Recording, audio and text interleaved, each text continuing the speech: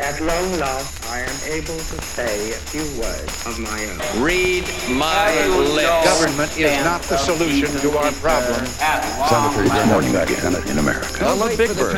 Yes, we can. Government is the problem.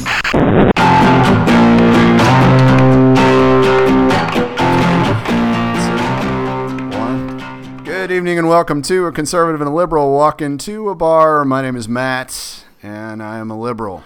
My name's Tim. I'm a conservative. And you're in your car. I am in my car. Blowing me it's away. my booth. my professional Prius sound system. Podcasting by Toyota. There you go. Thank you so much for joining us. We have a fantastic show for you. This is the best hour of podcasting you're going to hear all week. I promise you. It's awesome. It's absolutely incredible. But we have to do it fast because Tim's in his car. So I'm not even going to tell you what's coming. We're just going to get to it here in a minute. But before we do all of that, aside from being in your car, how are you, my friend? I'm great. It was a good day. We have my wife's aunt is in town from Germany visiting, so it's been a lot of fun, and spent some time with our family, cousins, aunts, uncles, that sort of thing. So, good day. How are you? I'm well. I've been doing copious amounts of yard work over the last 3 or 4 days at this point, so I'm fairly sore in all the right places.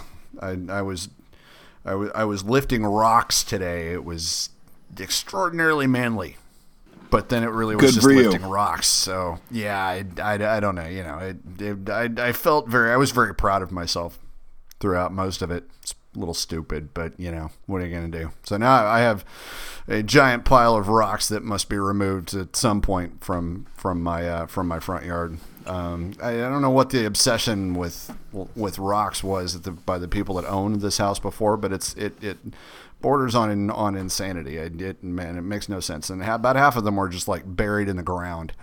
So I had to go digging up the rocks and get them out so I could run the lawnmower over different spots. And then I just stashed them last year without really much forethought, and now I have to get rid of them. So that's kind of what I did today anyway. Exciting. Manly. Good job. It was manly, yes. Anyhow. I'm very unmetrosexual of you. Well, thanks very much. Does it ruin it if I tell you I made cookies 2 nights ago? Yes, it does. Dang it. Well, then I won't tell you that I made cookies 2 nights ago. But had I made cookies 2 nights ago, they would have been fantastic. Very nice.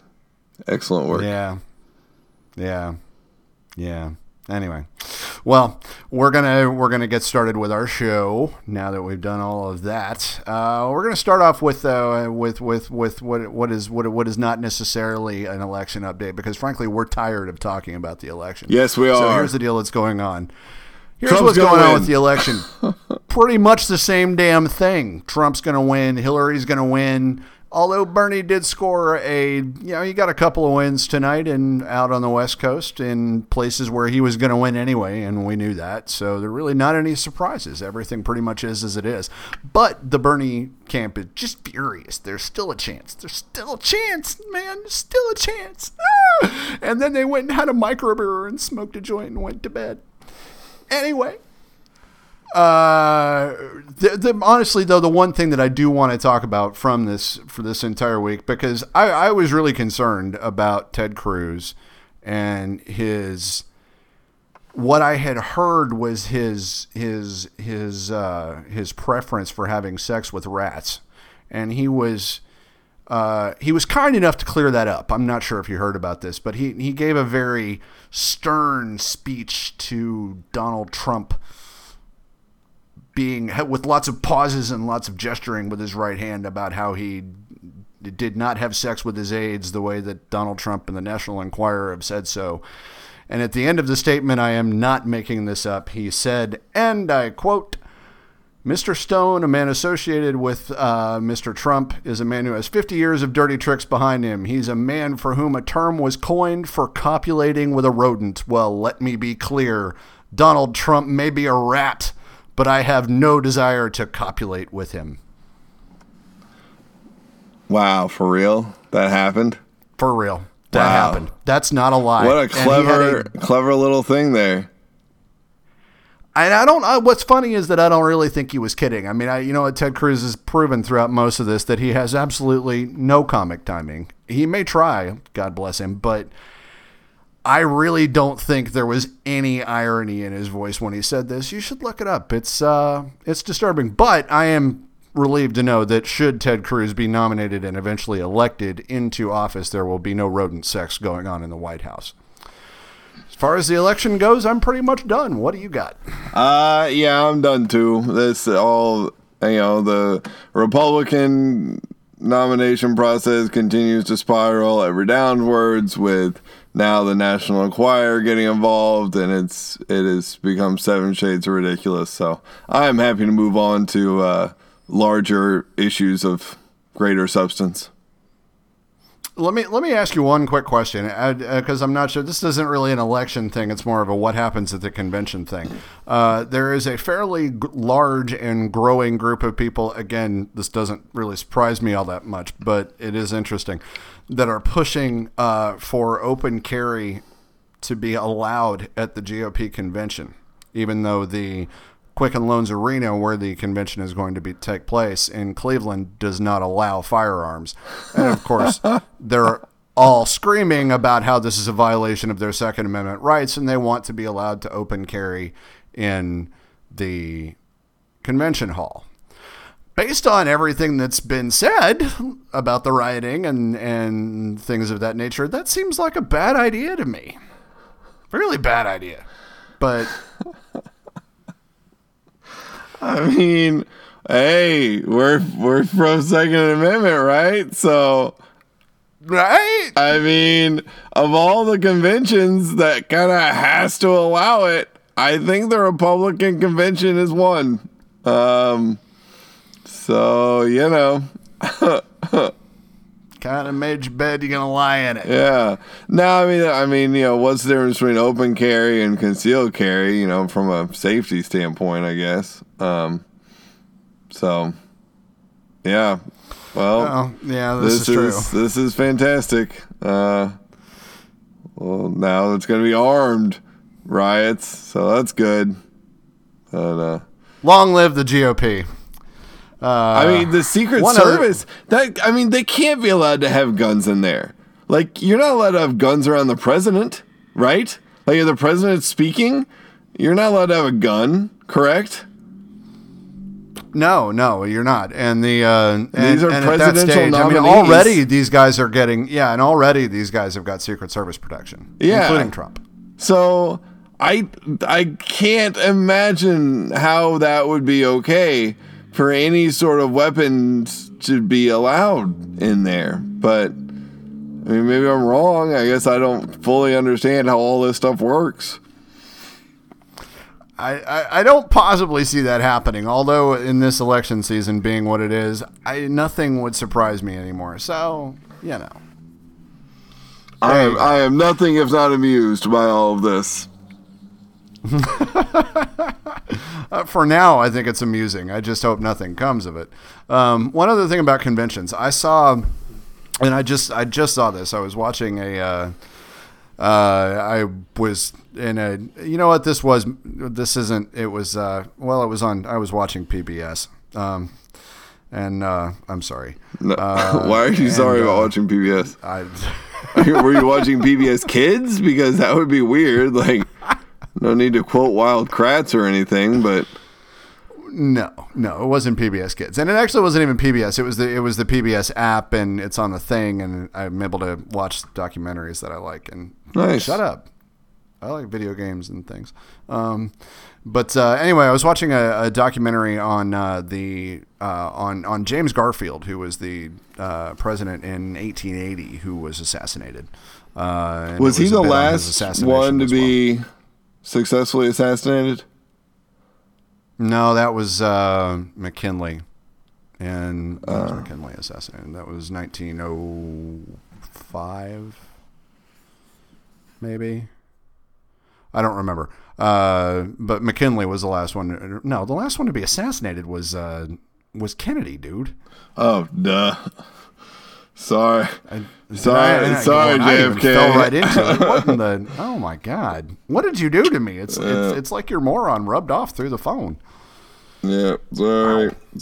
Man, anyway. So, just as a note, the reason this is pertinent is the brokered convention thing. Garfield's election in 1880, his nomination process came about because there were two candidates who basically, one of whom was the clear leader going into the convention in Ulysses S. Grant, another guy who barely had any votes, but that guy who barely had any delegates kept Grant from getting the nomination and opened the door to Garfield, who was only at the convention to give a speech supporting another candidate. And in the process of giving the speech, started gaining delegates the more ballots that went on. And after 36 ballots in 3 days, Garfield was given the nomination. Oh man, and then he got shot. Poor. Yeah, I know, right? Poor guy. Kind of a drag. I didn't even want this job. Yeah, and you know what? Another thing I heard back in those days, there were of the total number of political appointments, offices that the president had to appoint in those days, 80,000. When he was shot 4 months into his term, he was just finishing up the process of filling up all of the appointments that he had to fill up. It took him that long. Wow. These days, they only have about 3,000. So, I mean, hey, that's cutting government. In 135 years, we have trimmed government by 77,000 positions. It's not bad. Well, probably more likely now just the president doesn't directly appoint those positions. More than likely. No, that's not true. Government is smaller. Let it go. Okay, sorry. Yeah, it's smaller. Elect a liberal. What? Yeah. Awesome. Man, I don't know how that happened. Anyhow, not that I'm laughing about moving on and moving into what we're moving on to, but because it's not funny. And I'm not going to rehash all the details, but of course, everyone by now is aware of the attacks in Brussels, which I don't have the exact figures, but I want to say 50 or so people were killed, a couple hundred injured. Obviously, this was claimed immediately by ISIS. There's no reason to deny that. So effectively what we have, and again, I'm not trying to be blasé about this, it's just there's no reason for us here tonight to rehash the details. We have another attack by ISIS on European soil. And this was accompanied by, in the States, it was accompanied by pretty much the usual stuff. A lot of mock outrage from the right, and the president saying, you know, well, we're doing our thing and we think it's working. Again, not to be blasé, but does this change anything? I mean, it potentially from just an election standpoint, stoking fears, that sort of thing. At this point, I don't think it changes anything for the president. If there's another attack quickly, then maybe you see him having to adjust strategies or do something. But I think the one attack in Europe, I don't think this changes anything. The only thing it potentially changes, and I don't know how much this will be true, but I can see where Turkey would be pissed, in the sense of everyone's reaction, right? So everyone is furious at the destruction that's happened to an ally. I think there was some, anger on behalf of, I think, Ted Cruz saying Obama should come back. This was an attack against one of our own, blah, blah, blah. Turkey. He tangoed. Right. Turkey. He tangoed in Argentina. Nice. How dare he? Turkey is an ally. Turkey is a NATO ally. Turkey has a far larger army and is way more important from a military standpoint to the NATO alliance than Belgium ever will be. And yet, They've been bombed twice. They were bombed almost right before. And there was no shouting, no screaming, no nothing. I think a lot of people didn't even know that Turkey suffered these attacks. So, yeah, CNN kind of left that out. I can see where Turkey would be pissed. And there are some very delicate negotiations going on right now between Turkey and the EU, as the EU is begging Turkey for help with handling the migration situation. So I think as long as we're having outrage and being upset, as rightfully we should be, about an attack on one of our allies, we should be equally upset about an attack on our ally in Turkey.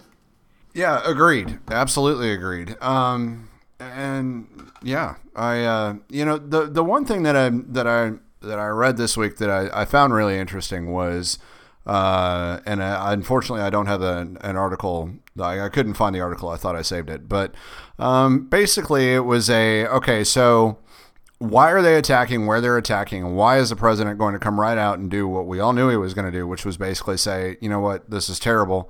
Trust me, we're doing the right thing, because that's basically what he did. And this was from several experts in the region that said effectively, yes, we are doing the right thing. And actually, the fact that they are attacking Europe the way they're attacking Europe is evidence of that. Because our agenda this entire time has been not to put boots on the ground, not to necessarily bomb them back to the Stone Age entirely. But what the point has been was to deny them the territory that they are trying to gain, and the territory that they had gained, to get that back. And we are accomplishing that. It's going slowly, but we are accomplishing it. And as we accomplish that, it begins to marginalize them a little bit, and they have to pursue these one-off attacks in Europe in order to they're almost like morale boosters. They tend to, rally up the base, if you will, and keep people engaged and remind people that they are still there. That made a lot of sense to me. What's your take on that? Well, I think that's accurate. I think in the sense that, they're going to be pushing for these sort of lone wolf attacks, in order to make themselves, to validate their existence and to try to, inspire others to join their cause. Monetarily, especially, ISIS is really beginning to suffer. So trying to inspire the types of people who can help fund them, get them money, do these things. But at the same time, that's not the most reassuring thing for everyone living in big cities in America and Europe. Hey, great, we're denying them access, so now they're probably going to start attacking us a lot. Well, all right. So do you have a plan for that? And the well, yeah, that's true. But the other point that they made is that the reason they keep doing this in Europe is because they can get to Europe, and they're having difficulty getting here. That's good. Good job, team. Keep it up. So, and that's the thing that I think the president, and honestly, I haven't heard anyone say that. I like in those terms, like in the connection of this is why they're attacking Europe, this is why. And I think that the president needs to make sure that he's saying that, like, because that's going to be the biggest thing is, do we as Americans feel safe?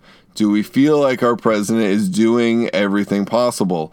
And he effed up from a public relations standpoint in the beginning of all of this. I'll say in the beginning of all this, with not helping the American people to understand his strategy, right? And then he kind of realized, and he said this, he realized that he had messed up in communicating this and explained, and I think it would behoove him to be stressing what you just said for those same reasons. because I think it would make the American people feel a little bit safer.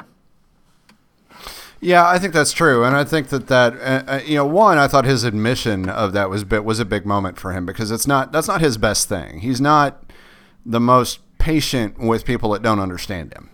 That's been a failing of his every now and then, throughout his presidency.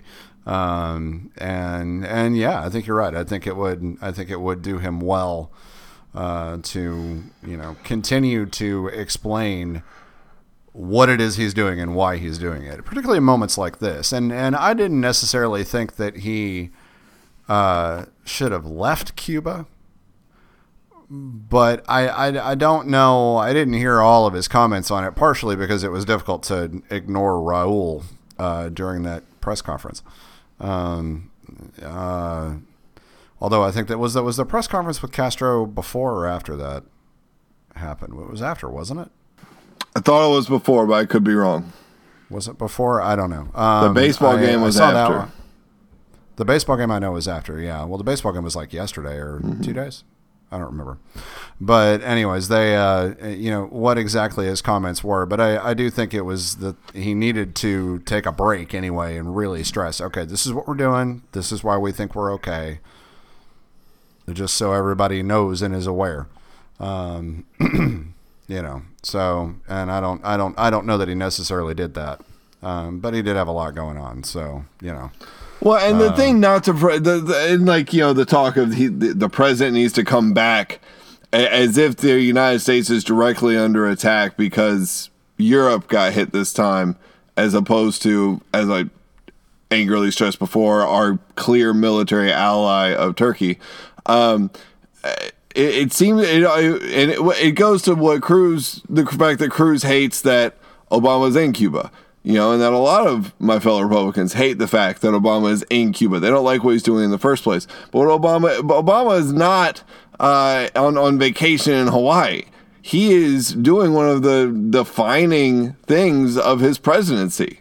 So, no, I don't think for a moment that he should have even contemplated leaving Cuba in order just to come back to the United States. Because what could he have done? What could he have done from the United States for the people of Brussels? I strongly disagree with anyone who says he should have left Cuba.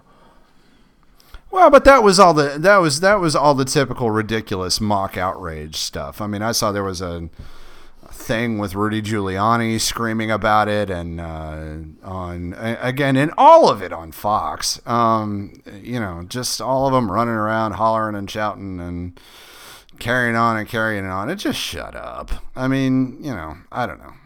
Whatever. They're just trying to feed the beast. It's not. They're not even worth paying attention to, because it's ridiculous. Of course, he wasn't going to leave for the exact reason you said. This is a defining moment for him in his presidency, and huge. And what could he have done exactly? What difference does it make if he's in Cuba, if he's out on at a college speaking, or if he's in the White House to the people of Brussels? That is something that the people of Brussels have to handle internally, and we can offer to help as much as possible, and I'm certain that he did that. But there's nothing more that he could do, So that was just ridiculous and stupid for all of them to go crazy. I think one of them said that Obama had no class over it. Class, really? Class? Give me a break. Give me a break. You guys had a dick joke on your stage at your debate. Let's talk class. Yeah. You want to go there, Susie? We'll go. Anyways. So I have a little more to add about Brussels. Have you anything else? No, that's all I got. Fair enough. We're going to move on to WTF, our moment for the week where we just are baffled by something someone did or said. I yield to you, sir. Go first. What would you like? Man, I'm going to be a little bit outside our normal areas. I'm going to give my WTF to ex-President Lula of Brazil. Do you know who this is? No. So No. Lula. You have caught me completely off guard. Sorry. Lula has been pretty widely regarded as one of the best presidents of Latin America in recent history. He was definitely left leaning, but very much a moderate. Very competent by most analyses of him, and now his successor, Dilma Rousseff, has come under all sorts of strain and struggle and corruption, and a lot of it stems from the scandal, Petrobras scandal, which is like their primary state-owned oil producer, and taking of bribes and cronyism that's indicative of socialism as a rule, and Lula has always seemed above the fray. Oh gosh, look at what's happened, under with his successor, but never Lula. Lula's everyone's favorite. Lula's good. Lula's great. And now Lula has been connected with things which you can kind of go, okay, well, maybe this is the opposition trying to get him, sort of Hillary Clinton-esque sort of stuff. But then he got Dilma Rousseff, the current president, to put him onto a government and onto the cabinet so that he could not be tried by anyone but the Supreme Court, which was pretty low and pretty dodgy and disappointing from someone who so much of the world, and especially the people of Brazil, the high level of opinion and esteem that he's generally held in. And fortunately, a judge struck the appointment down and said this is not allowed. So, but yeah, so I'll give my WTF to him. That was very disappointing. Bad Lulu. Lula. Sorry. Yeah. I meant Lula. It's okay. I mean, I have yes, obviously that's clearly shady. Where did you find this? Was this in The Economist? It had to be. Yeah, it had to be. No, I mean, this is something that I liked Lula, 10 years ago when he was, ever since he kind of came into office, and he did a lot of good things, lots of good ideas. He was responsible for really helping to bring Brazil, they're a leader of the BRIC countries, these growing, these new economies, India, those sorts of places, and now it's gone from that to them being in the worst recession they've had since the 1930s. So a very, very disappointing story for Brazil. Yeah, that's that's a shame. It is. I know it had gotten that bad. That's no good at all. Mm-hmm. So.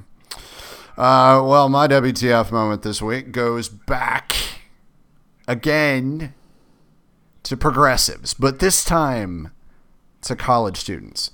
Two just stupid incidents out there involving progressive college students. One at Emory University, in Emory, I believe, is in Atlanta, where there were a number of chalk drawings supporting Donald Trump around campus on staircases and a couple of different sidewalks. They said Trump 2016. Again, I emphasize in chalk. Chalk. The response to this by members of the student body was to hold protests and to say that they didn't feel safe around their campus anymore and that they were outraged. And so they felt the need to contact the president of the university and get him involved and get the student government involved. What? Are you serious? You have got to be kidding me. This is really, you're so scared that there are people out in the world that are supporting Donald Trump and doing it with chalk that you feel like you've got to hold protests and get angry and write letters because the university is not stomping out this evil Trump speech. Well, but because that's how you respond. What is the university supposed to do? Like, you're not allowed to support Trump if you're a student? I have no idea. What is the university supposed to do? This is ridiculous.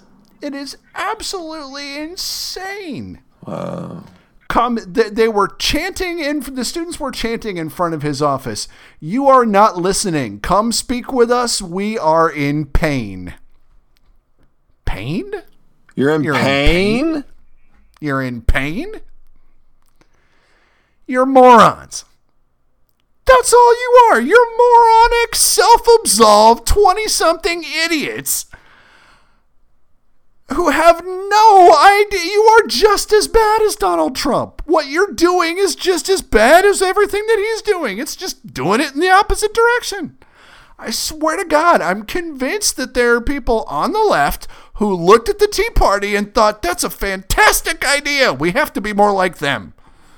Man, it is one of those things, like, and this apparently has been coming, and I guess we're removed enough from college that it's not a day-to-day issue for us, but, you got like Bill Maher, who's been speaking up about this for a while now, these safe places and safe zones on campuses, and the issue that this is creating from a free speech standpoint. And, just like I point to a lot of the rhetoric that the Republicans had and say, look, there you go. That's why we ended up with Trump. I think you can do the same with some of the rhetoric from the left over the years. And while they may have never have imagined it going this far, neither did we. So there are, exactly. There are rumblings of it that are heading in the same direction. Mm-hmm. Yeah.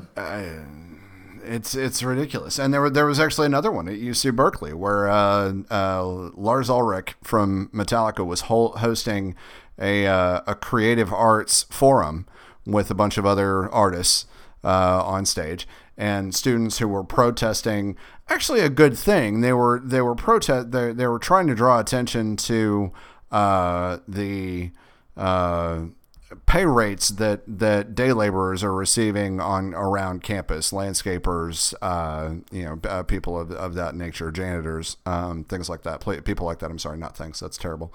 But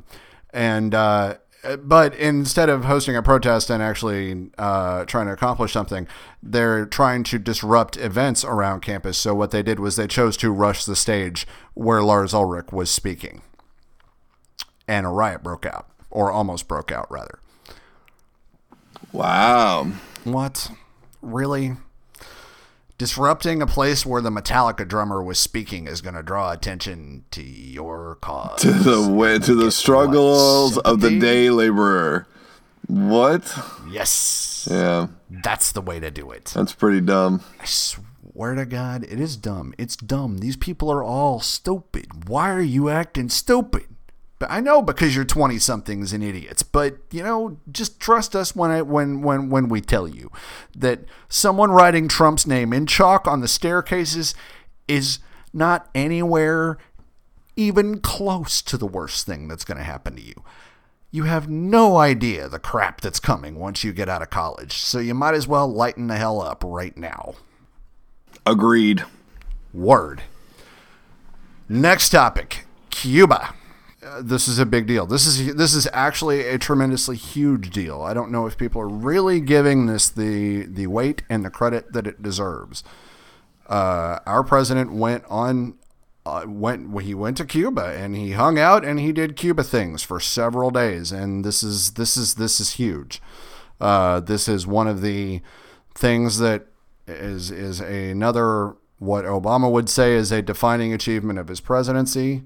It's something he's been saying that he was going to do to end the embargo, open the doors, open an embassy, resume normal relations with Cuba, and he did it. Big thing. Obviously, the people on the right are furious, absolutely outraged. But honestly, I think that the more we open doors to people, when they're willing to walk through them, the more I think it's a good thing. And I think this is a good thing. Some of the interesting things that have come out of it, obviously baseball thinks it's great. A lot of businesses think it's great. There have been already 2 different businesses that are talking about moving operations to Cuba. So there is another aspect to this. Is this another place where we can lose businesses and send jobs? Did you get your candy bar open? You're going to cut out this end, whatever. What if I don't?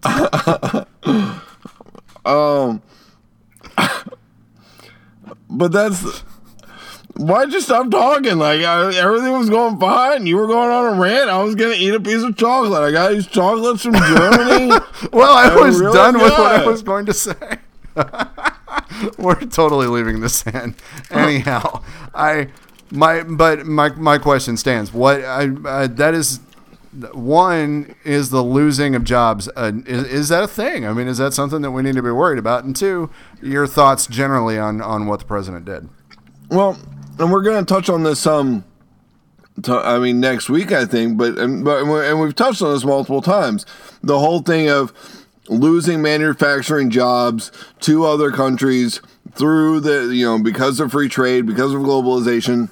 Yes, if we don't do these things properly, then it is possible that we're going to lose jobs to things. So yeah, sure.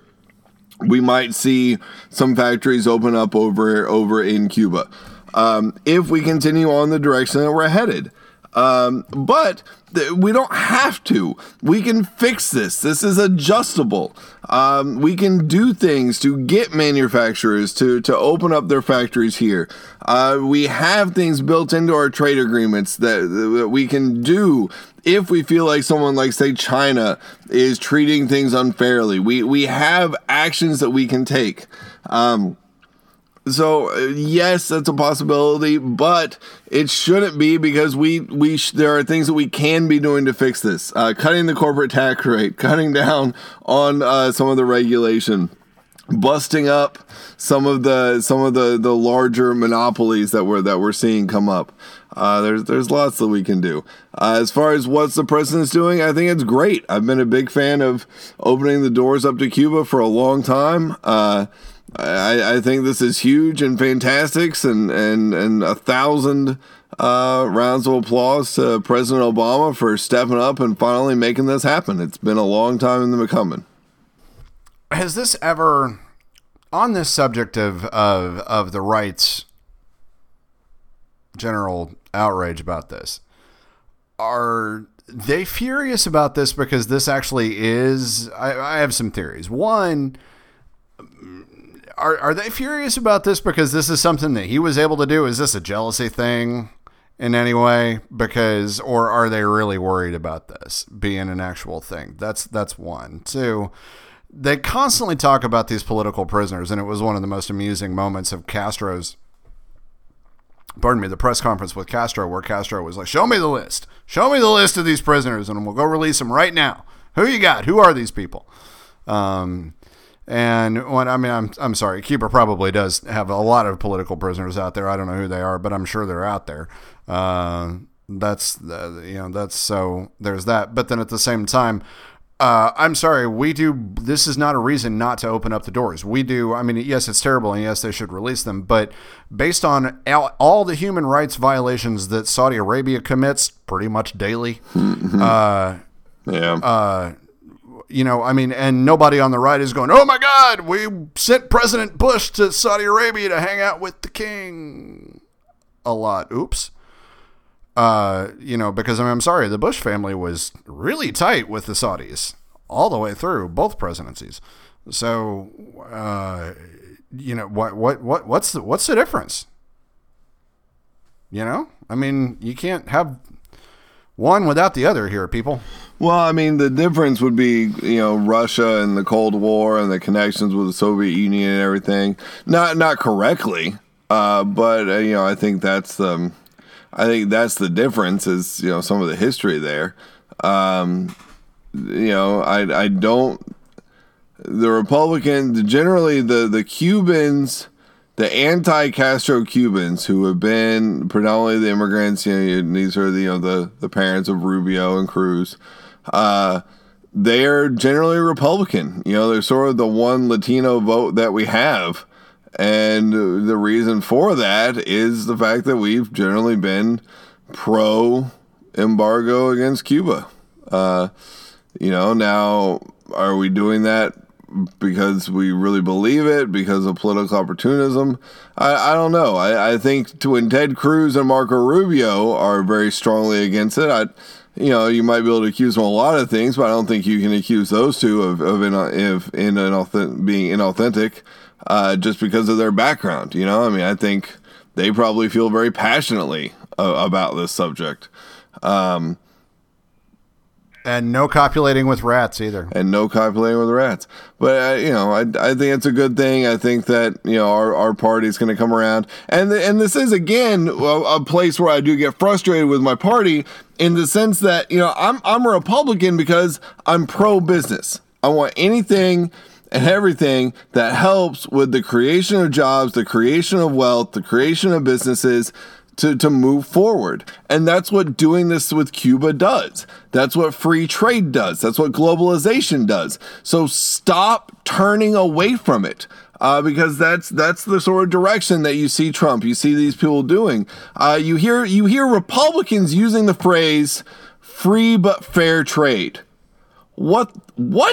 That's not our phrase. That's what the Democrats were saying 10, 15 years ago. We want free trade. That's what we want. Yes, of course, we want it to be fair. Absolutely. But, the main thing, our mantra is we want free trade. We want globalization because we think this is good for business. We think this is good for our economy, whether it's with China or it's with Cuba or it's with Canada. There you go. Done. Okay. Cool. I mean, honestly, I'm not against free trade. I'm not against any of this. And honestly, I think that the business side of opening the doors with Cuba, and also I think we'll have more are good. And I also think that we'll have more leverage with Cuba on the issue of political prisoners if we open the doors. Agreed. For some reason, people seem to think that by standing there and not giving anything and just flipping countries the middle finger and saying, you guys suck, release your prisoners, be more like us, and then we'll talk to you, is going to do any good. It's not going to do any good. It's never done any good, but what we're doing now, I mean, look, we've actually made some headway in getting people released from Iran ever since we opened the doors. So, I mean, this can work. I mean, now Iran's a whole nother set of mess, and there's no guaranteeing that all of that's going to work, but it has helped in some respects. So don't tell me that the only way to do this is to just stand there and basically cross your arms and be pissed. Yeah. Turn your back. I mean, anytime you've been doing something for 50 years and it hasn't done crap, then maybe it's time to try a new strategy. Maybe. But let's not be hasty. Let's not be too hasty, but I think maybe it'd be time to try. Everybody knows all diplomatic strategies get 60 years. Yeah, right. Not 50. The 80-year president. Yeah. No. Exactly. The 80-year president, right. Outstanding. Well, we will move on from Cuba and give out our rounds of applause this week. My round of applause goes to President Obama. You have done this on a number of occasions. I don't know that I ever have. In fact, I think I gave a WTF to Obama once. But my round of applause goes to Obama. Agree with him, don't agree with him. Again, for the most part, I've just watched the guy over the last few years, and he has, not in every case, but in an awful lot of cases, he has gone out, and he went out during his campaigns and said, I want to accomplish these things. I'm going to do everything I can to accomplish them. And he's accomplished a lot of them. And he's stuck with them. He hasn't really wavered on them as the years went on. He's stated that these were his goals and he wanted to stick to them, and these are things that he wanted to accomplish. Cuba was definitely one of them. It was something that he's been talking about for a number of years. And you know what? He went out and he did it. And agree with it, don't agree with it. I think there is an awful lot of intestinal fortitude around this move, around his attitude towards things, and I'm very proud of him, and I'm very glad he did what he did this week. So congratulations on that, Mr. President. There we go. Very nice. Yeah, well, and I agree. Round of applause to President Obama for a number of the things he's accomplished, and most definitely for his latest outreaches to Cuba. You know, we talked a little bit on the last show about, you know, how many of these things that he's accomplished can we really claim are successes that we can mark down. But I like Obama. I've enjoyed his presidency, and I will be sad to see him leave office. There's a conservative hitman looking for you right now. I know, right? They beat me in on my I've gone off message, so my off message watch is beeping to let me know. I guess I'll continue with my being off message. I think we touched on this at some point, and I think it's coming up later on in the show. But I want to give my round of applause to the mayor of Ithaca, Savant Merrick. He is the one who is pushing to open up a medical heroin usage clinic in his town. So basically, he wants to have a safe place where people can come and shoot up their own heroin. They're not getting it from the state or anything, BYOH. And they shoot up there in the clinic surrounded by doctors and such. So if there's any overdose issues or anything, there's medical staff right there to take care of it. There's counselors and opportunities for assistance and trying to get off of heroin. And he's taken a lot of flack for it. And I think he might actually be one of us. He might even be a Republican. But I think he is definitely handling this the way that it needs to be handled. You know, we talk about with Cuba, like, it's been 50 years, maybe it's time to try something new. I think the same is very much true of the war on drugs, and I want to give Mr. Merrick a round of applause for being on the front lines there of trying to make that change. Snaps. Fair enough. Yes, he is way off message. Way off. If he's Republican, I actually don't exploded. know. I actually don't know if he is Republican, but I think he is. Well, we'd have to look that up. But that is a fantastic sequitur, if you will, into our next segment, where we are in fact going to talk about the war on drugs. There is really no specific impetus behind this. Other than, as we mentioned at the top of the show, we are not purely here to recount the news for you that you've already seen. If we have pertinent things to add to what's gone on during the week, then we are certainly going to do that. But we are also going to talk about some things, regardless of whether or not they are in the news, because this is very much in the news just by existing. It's always, the war on drugs is a thing that has been a part of our nation now for 40 years, at least. Going on 50 years, I think, is really more appropriate to say at this stage. It has come up a number of times during this election, so we're going to talk to you about it. There was an article in the Washington Post that Tim pointed out to me that was essentially saying that a group of 22 medical experts from not all of them from Johns Hopkins, but that got together at Johns Hopkins to discuss global drug policy, and discussed effectively a lot of the harm that has gone on because of the war on drugs over the last 50 years, and it is substantial. So there is, again, this topic of legalization comes up. So Tim, why don't you talk about this one a little bit? Well, one, I do want to stress that it's not completely out of the blue that we're talking about this now. The UN summit, basically on drugs, is coming up, and that's the impetus behind the guys who got together at Johns Hopkins, right? They're making recommendations to this UN summit.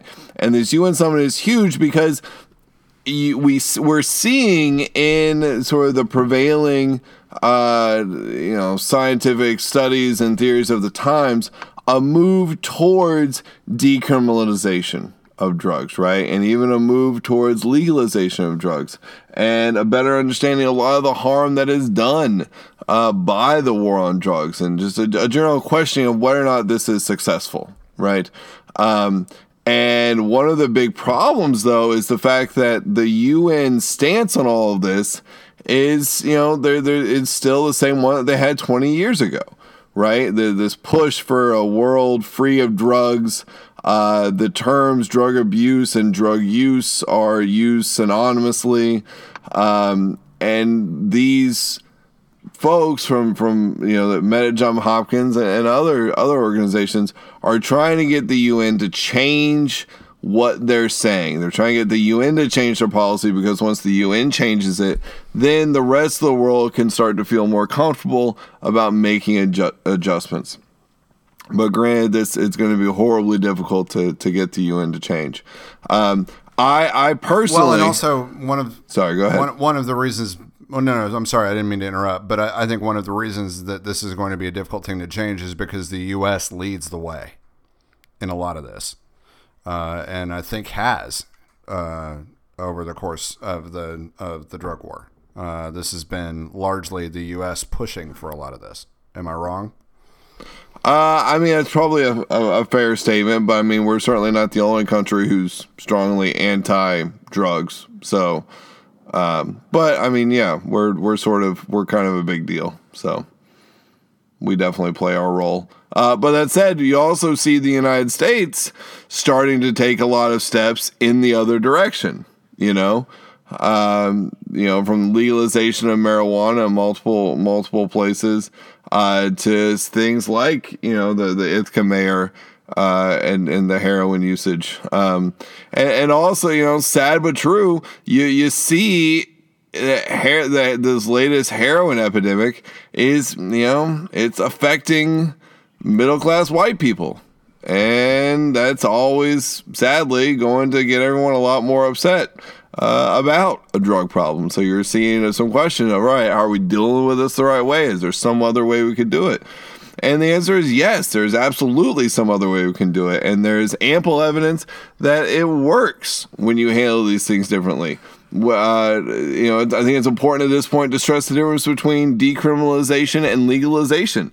Decriminalization is just saying that, all right, it's not illegal. We're not going to send you to jail if, we catch you with, X amount of cocaine. Right?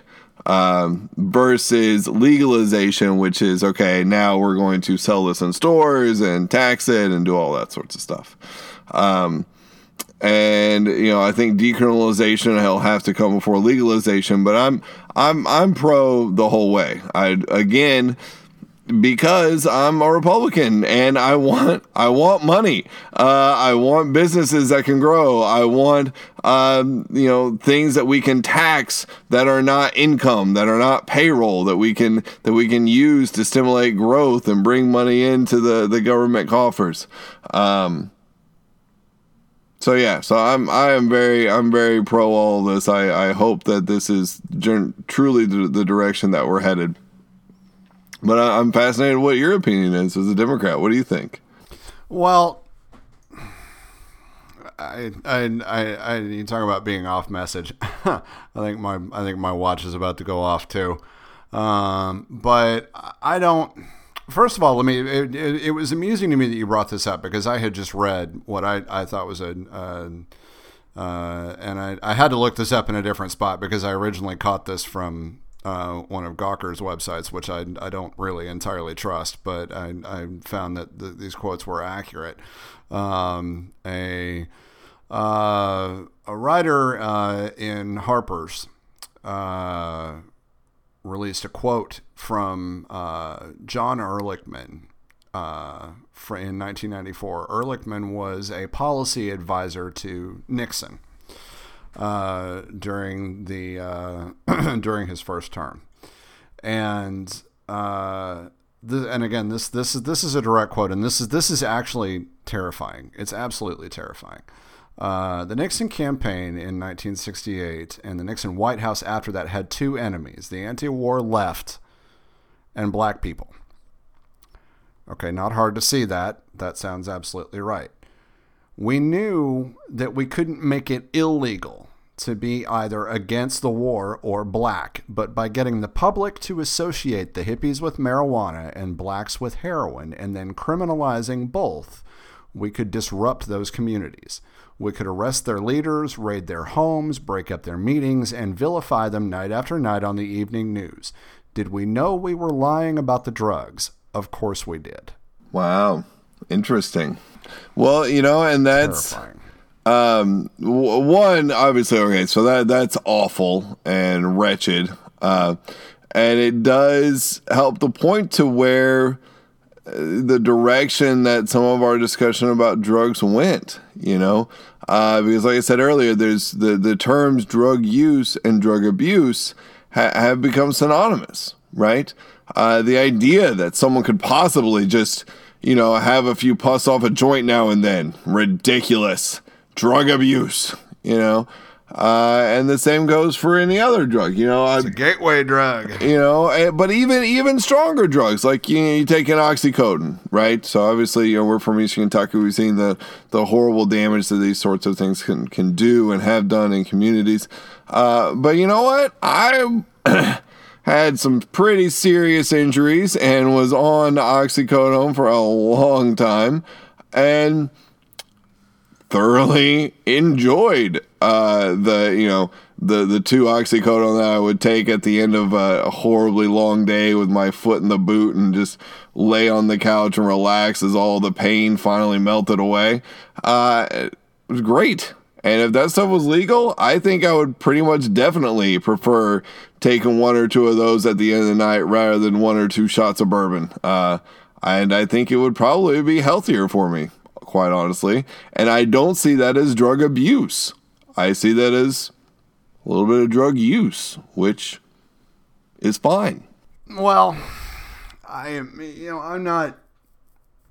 never going to be someone who will tell you what you can and can't do as long as it is within the law. I reserve the right to not necessarily hang out with you when you're doing those things, but that's my choice and you make yours. So there you go. That's not directed at you specifically. That's just my general view on such things. You all hang out with. Just to be clear, I had injuries. I was never illegally using drugs. Just want to make sure that's abundantly It's probably clear. worth reiterating. Everything that you did was legitimately horrible prescribed injuries. by a Almost physician. died. Yep. So there you go. Yeah, this was a big deal, people. Let's not blow Tim's not being cavalier about his taking oxys. Not at all. This was all perfectly fine, and it was, and that's not a thing. I don't know. I don't think I have a problem with decriminal. Why is that word hard? Decriminalization. And no, I don't think I have a problem with that. Do I have a problem? I think with outright 100% legalization of everything, like just everything's legal. Let's be Amsterdam. Right now, yeah, I think I do. I don't know that I would say that I have a problem with it. I would say that the idea of it makes me uncomfortable. Enough that I would say that I don't support it. And I don't know what that is. I think that might be a personal, just a personal experience thing. Goodness knows our family has experienced its struggles with addiction in various places. It's just something that I'm extraordinarily conscious of on a personal level. I don't know. I don't know that that's what I want out of the society that I live in, to know that it's perfectly legal to shoot up heroin. But at the same time, I think that the war on drugs has been horribly destructive. And I do think that it is time to open the door to out of the box thinking, because it's not working, because we're pissing money away. That's my biggest problem with it. That's mine too. We have been, they talk, the Republicans talk constantly about waste, fraud, and abuse. Yeah. We're wasting and we're frauding and we're abusing and it's all going down, man. And it's not. I think that at this point there have been so many studies by the CBO and by nonprofits and by non-government groups, or by bipartisan, nonpartisan groups, that say this waste, fraud, and abuse thing is so blown out of proportion. I mean, I'm not saying that the federal government doesn't waste money in places. Of course they do. Government does that every now and then. I mean, that's almost unavoidable. But even by eliminating it completely, which would require control of human nature beyond anything we're actually capable of, I think God would be able to completely eliminate waste, fraud, and abuse from the government. But he might be the only one. And it's a lie. And I think that for the most part, this quote unquote war on drugs has also been a lie. And as though it were something that we could win. And I think that we have got to re-examine how we're going about this. And if that requires decriminalization, and if it requires legalization, I don't know. Like I said, I don't know that I'm comfortable with legalization, but if somebody can prove to me that legalization is not going to completely alter the fabric of life in the United States, and, I will generally be able to go about my business without, having to associate with it should I choose not to, well, then fine. As long as it's, done responsibly. And if that is a better tack, then, because you can't deny the amount of money that we spend on incarceration, on legal proceedings, on law enforcement, on all of these things that we're just blowing money on. To what end? I mean, it hasn't gotten better. It's gotten worse. I mean, ever since Nancy and Just Say No, you'd think that over the last 30 years, we might have made some progress. We haven't made any progress. And if you want to know just how terrifying this is, go watch the movie Traffic. Did you watch that? You saw Traffic, didn't you? Years ago? Traffic should scare the shit out of anybody. Because it's, you're just not going to beat these people. You're not. I mean, look at what Mexico. One of the things. Look at what all this has done to Mexico. Yeah. Look at what it's done to Mexico. Look at they mentioned in that Post article that there has been a marked increase in homicides since the government decided to militarize its response. I don't know that I was aware that they had done that 10 years ago. But in doing that, they have forced experts to revise the life expectancy. Yeah. That's the overall life expectancy of just people. And how is this worth it? We're not talking about the life expectancy of a drug lord. We're talking about the life expectancy of Joe down the street. Yeah. What possible damage could drugs do that would be so horrible to justify this? What? Yeah. No, absolutely not. There's nothing they can do. Yeah. No, I don't know. This is another one of those issues to me that is extraordinarily difficult, but it is, it's like we were saying about Cuba, you have to get to a point where you question, is what we've been doing having any effect? Because we keep beating our heads against this wall, and I don't think all we have is a bloody nose. Yeah. Absolutely.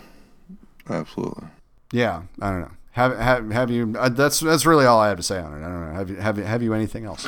No, I don't have anything else. I mean, I do feel very passionately about this. Now I think there would be some steps that need to be taken as far as how do we deal with driving, and that sort of thing. But well, I think you treat it. There is no how do you deal with driving. You deal with driving the same way that you do. Right, but I mean, would driving. this then lead to a It's like surge in all those things? I personally am a fan of breathalyzers being installed on every car, but that's probably just me. Yes, there are things to work out. There are logistical aspects to all this, but any issues I think that come about because of legalization are nothing compared to the enormous amount of damage done by the war on drugs. Yeah, no, I that much I think we're in agreement on. Yeah. I definitely think we're on the same page, at least in that. So yeah. Well, we got to move on. We're going to wrap things up with quick hits tonight. We have a number of just little things to discuss. First on the list would be AIPAC, the American Israel Public Affairs Committee, met over the course of the last 10 days. This is effectively where literally everyone from Hillary Clinton to Donald Trump, went to pay homage to Israel, say nice Israel things, and prove that they love Israel and make all the Israelites happy. I the only one, and this is one thing where I will absolutely give Bernie another round of applause that we're not supposed to give out. But you know what? Good on Bernie for skipping this crap, because he's the only one of them that didn't show up and go to kiss Israel's ass. I thought it was just sort of pathetic, and to underscore the quote importance of it supposedly in this is that this is the first time that Trump has used a teleprompter.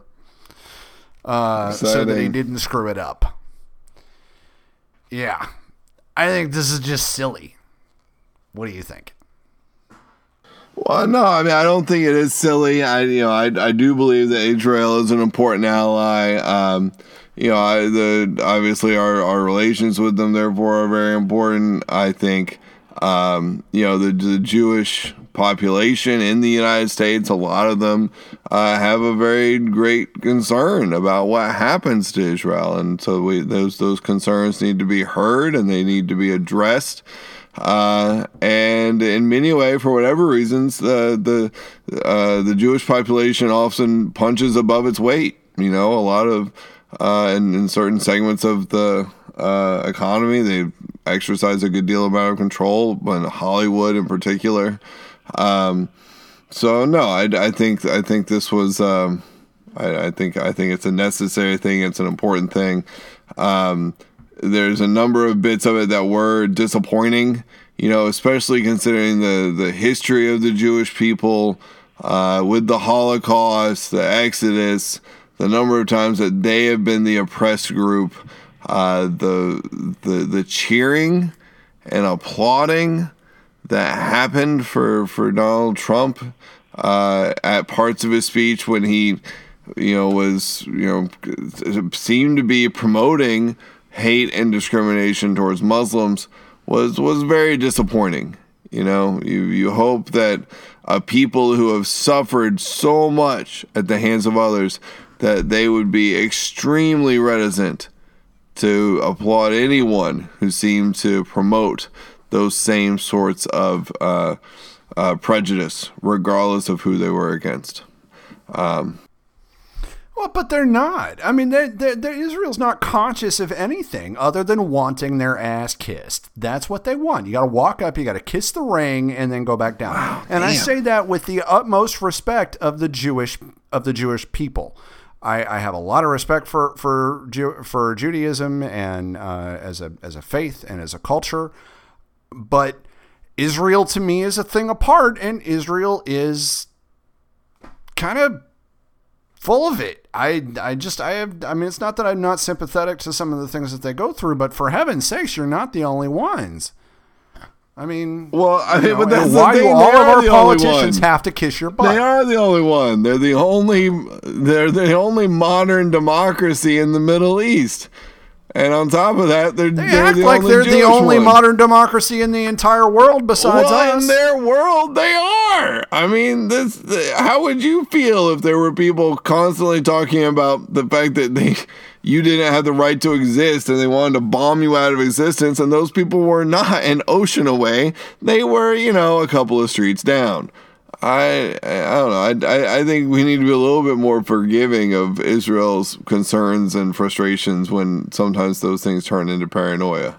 I think Israel is paranoid. Are they? Are you paranoid? What did I just say? What I just say? All right, you said what it. I just say. All right. Good job. No, look, you know what? It is more, I'll tell you what, it is more appropriate to say that, one, I think Israel in a lot of ways has in the past engaged in tactics that were just as despicable as what some of the Palestinians have engaged in on occasion. Not always, but they have done it. That's one. And two, I hate Netanyahu. Benjamin Netanyahu is one of the is just quite possibly one of the most frightening world leaders out there right now. And the idea that he is leading those people is awful. To me, he's no better than Donald Trump. He is hawkish, he is disrespectful, and he's been that way ever since. And the reason I like what Obama's done with him is that Obama's called him on it. And he doesn't like it when he gets called on it, so he pouts and he goes running to his big boy friends like John Boehner, who kiss his ring and allow him to do things like speak in front of our Congress as a way to aid him in his own reelection. And they bought into it. They fell for it, and I hate it, quite frankly. I absolutely hate it. And I do agree with you that was crappy. That was crappy. That was disgusting. I did not approve the House of Representatives doing that, nor did I approve Netanyahu making the speech from there. So I'm not disagreeing with you there. Fair enough. Well, thank you. You're welcome. Moving right along. There was a new Wisconsin voter law passed. Yet another Scott Walker rules the world in Wisconsin. God, I hope he gets beat. This time, now they are requiring that registration. At the same time, they approved online voting, which is a good thing. But they are now saying that anyone in order to register voters, you have to be certified by the state to register people. So they've expanded the red tape now, along with their voter ID laws and everything else that they're trying to do. They've now expanded the red tape involved in getting registered to vote. These are entirely Republican measures that are put out there to do this. In every case, it's always Republicans that are pushing this out. Do you agree with any of these things, just out of curiosity? Well, one, I don't necessarily feel like this is a fair assessment of the Wisconsin voter registration stuff. Like, well, one, I don't think it's that you can vote online. If you could vote online, that would be like life-changing and huge. I didn't say vote online. I said register. Okay. Or allowing. Well, then how in the world are we limiting people's ability ability to register to vote? If you can register to vote online, how are we limiting anything? Within the same bill, what they've done is they basically. Have you ever noticed it during election season? Right. If you go, I say, understand to a mall. this concept. Yes. But okay. So now, though, okay, those kind of voter drives are now illegal in Wisconsin, basically. Okay. But you can go online and register. You can go on your phone, which everyone has, and register. Yeah. I mean, yes, that's what So that's what online registration is. How are we limiting anyone's ability to register to vote? Well, but now you can't. you can't. People in a community can't engage with each other, and why can't you have a booth with iPads and say, "Hey, come register to vote here"? You're going to register? No, you're going to register yourself. But I bring you iPad here. Register. Why can't you do that? Well, I suppose that's fair. That's definitely something. Let's also be clear and say, yeah, okay, that's a good point, and I didn't read anything in the law saying that they couldn't do that. Let's also be clear in saying that I'm not necessarily against voter IDs, because being required to show some form of identification, frankly, I was a little appalled when I rolled up to a voter's booth and just told somebody my name and my address, and they said, "Here, go vote here in North Carolina." I was a little surprised by that. I have never been more tempted to commit voter fraud than when I went to vote, and to see if I was on the ballot in North Carolina, and the guy went through and he was like, "Well, yeah, your wife, your mom was just in here. Da da da. Are you Robert?" Which is our dad, and I knew my dad might be voting for Trump. And I could have just said, yes, I am, and gone and cast my vote for who I thought my dad should be voting for. I tend to agree, like, what, some form of ID seems reasonable. You gotta have ID for all kinds of stuff. But it's the push to do it right before elections that bothers me. Which tends to come up, but I mean, now it's almost all of these laws are in place. So now I tend to wonder, okay, well, I mean, since 2012, when this was starting to be a big deal, in the 4 years since, you haven't had time to get the ID. How hard is it to get the ID? Are there really that many people that don't have the ID? I mean, I don't know. I don't actually know how hard it is to get an ID. It's a question. So I'm not entirely certain. Although I have heard horror stories of people being told, "No, going and saying, okay, I want to get this ID," and they go, "No, well, you have to have this, this, and this. You don't have this one, so you can't do it." And then they come back and they go, no, that's not good enough. No, that's not good enough. And it's a back and forth sort of thing. It's kind of like, I guess, getting when you've got to present a couple of different forms of proving you live in a specific location to get water service or something like that, which admittedly can be a pain in the butt. So, I don't know. I mean, surely, yes, there are pain in the butt things that get away. Now, it is fair to ask, about motive, Did we have a big voter fraud problem in this country? And the general response to that seems to be no. Like, just from the studies, from what I've heard, from what studies have been done. Exactly. Voter I've heard fraud the same thing, is not really an issue. So why the big push about voter ID? Why did we want this all of a sudden? And then some of it may have been, and the concern, of course, is that it's politically motivated. And again, why is it always pushed by Republican governors, and illegal Republican immigrants, states, the Republicans doing everything they can to limit the voter base, because that would be really depressing and upsetting. And I think it's obvious from reading in MSNBC's article on all of this that they're fairly positive that this is Scott Walker in Wisconsin trying to limit the people who can get out there who can register to vote. But I just, when you throw in the online thing, I just don't see that. I don't see how this could possibly be limiting people's access to voting. Well, but let's be honest, to a certain extent, Scott Walker is kind of a douche. That's awesome. I will make no such statements. I do not know him well enough, nor even if he was a douche, does that mean that he's a douche who doesn't want people to vote?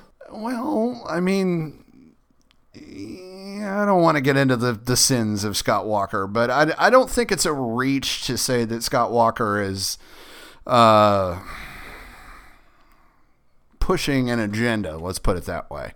Well, of course he has an agenda. Every governor has an agenda that they're trying to accomplish. You've just been talking about President Obama and his agenda that he's so proud of having accomplished. Yeah, I don't... Yeah. You just don't like Scott Walker's agenda. No.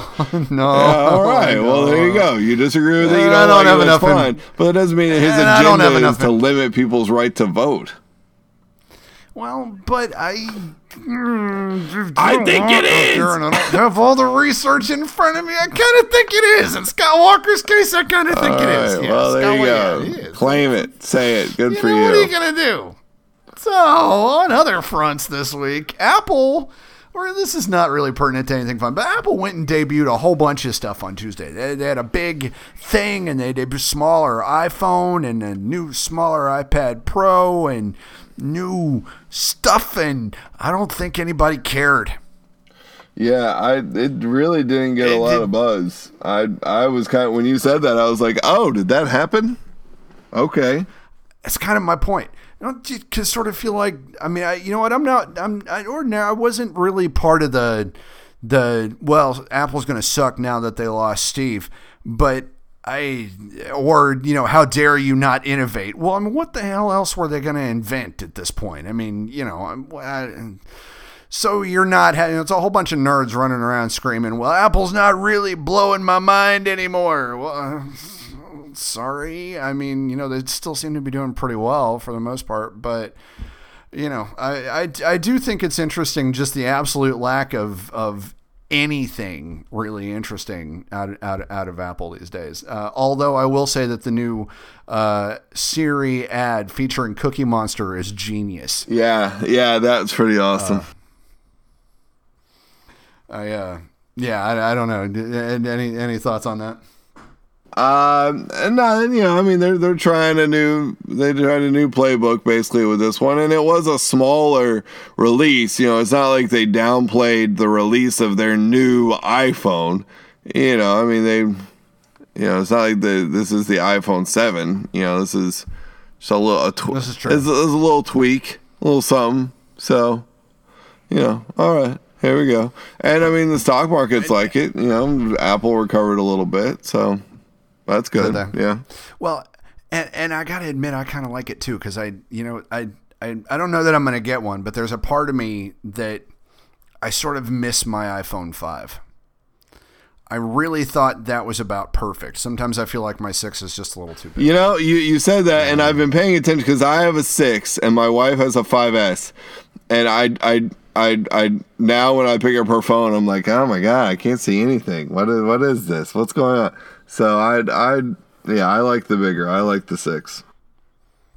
Do you? I definitely look at, like, I've got, my boss actually still has a 4S, I think. Wow. I think it's a 4S. I know, right? I picked that up the other day and I looked at it and I was like, oh my god, it's like a toy. It's a toy I spent $300 on like 4 years ago. Whenever I got 4 or 5 years ago. When did I get that? Good God. Has it been 5 years? Yeah, it's been 5 years. Goodness gracious. Anyhow. All right. Well, I think that's all we got for tonight. We've yet again gone over time. So we thank you so much for spending your hour with us. Have you any more thoughts on anything we've discussed tonight, my friend? No, except that I think people do seem to be liking the Apple stuff, so maybe they didn't make a huge deal of it, but the reviews of the phone are pretty huge, so you should go check it out. I think perhaps I'll go read some of them. I don't know. Like I say, I don't know if I'm going to buy one, but the thought has crossed my mind. But anyhow, well, there you go. So I have no further thoughts either, aside from my usual please go register to vote. Thank you so much for joining us, and have a pleasant week.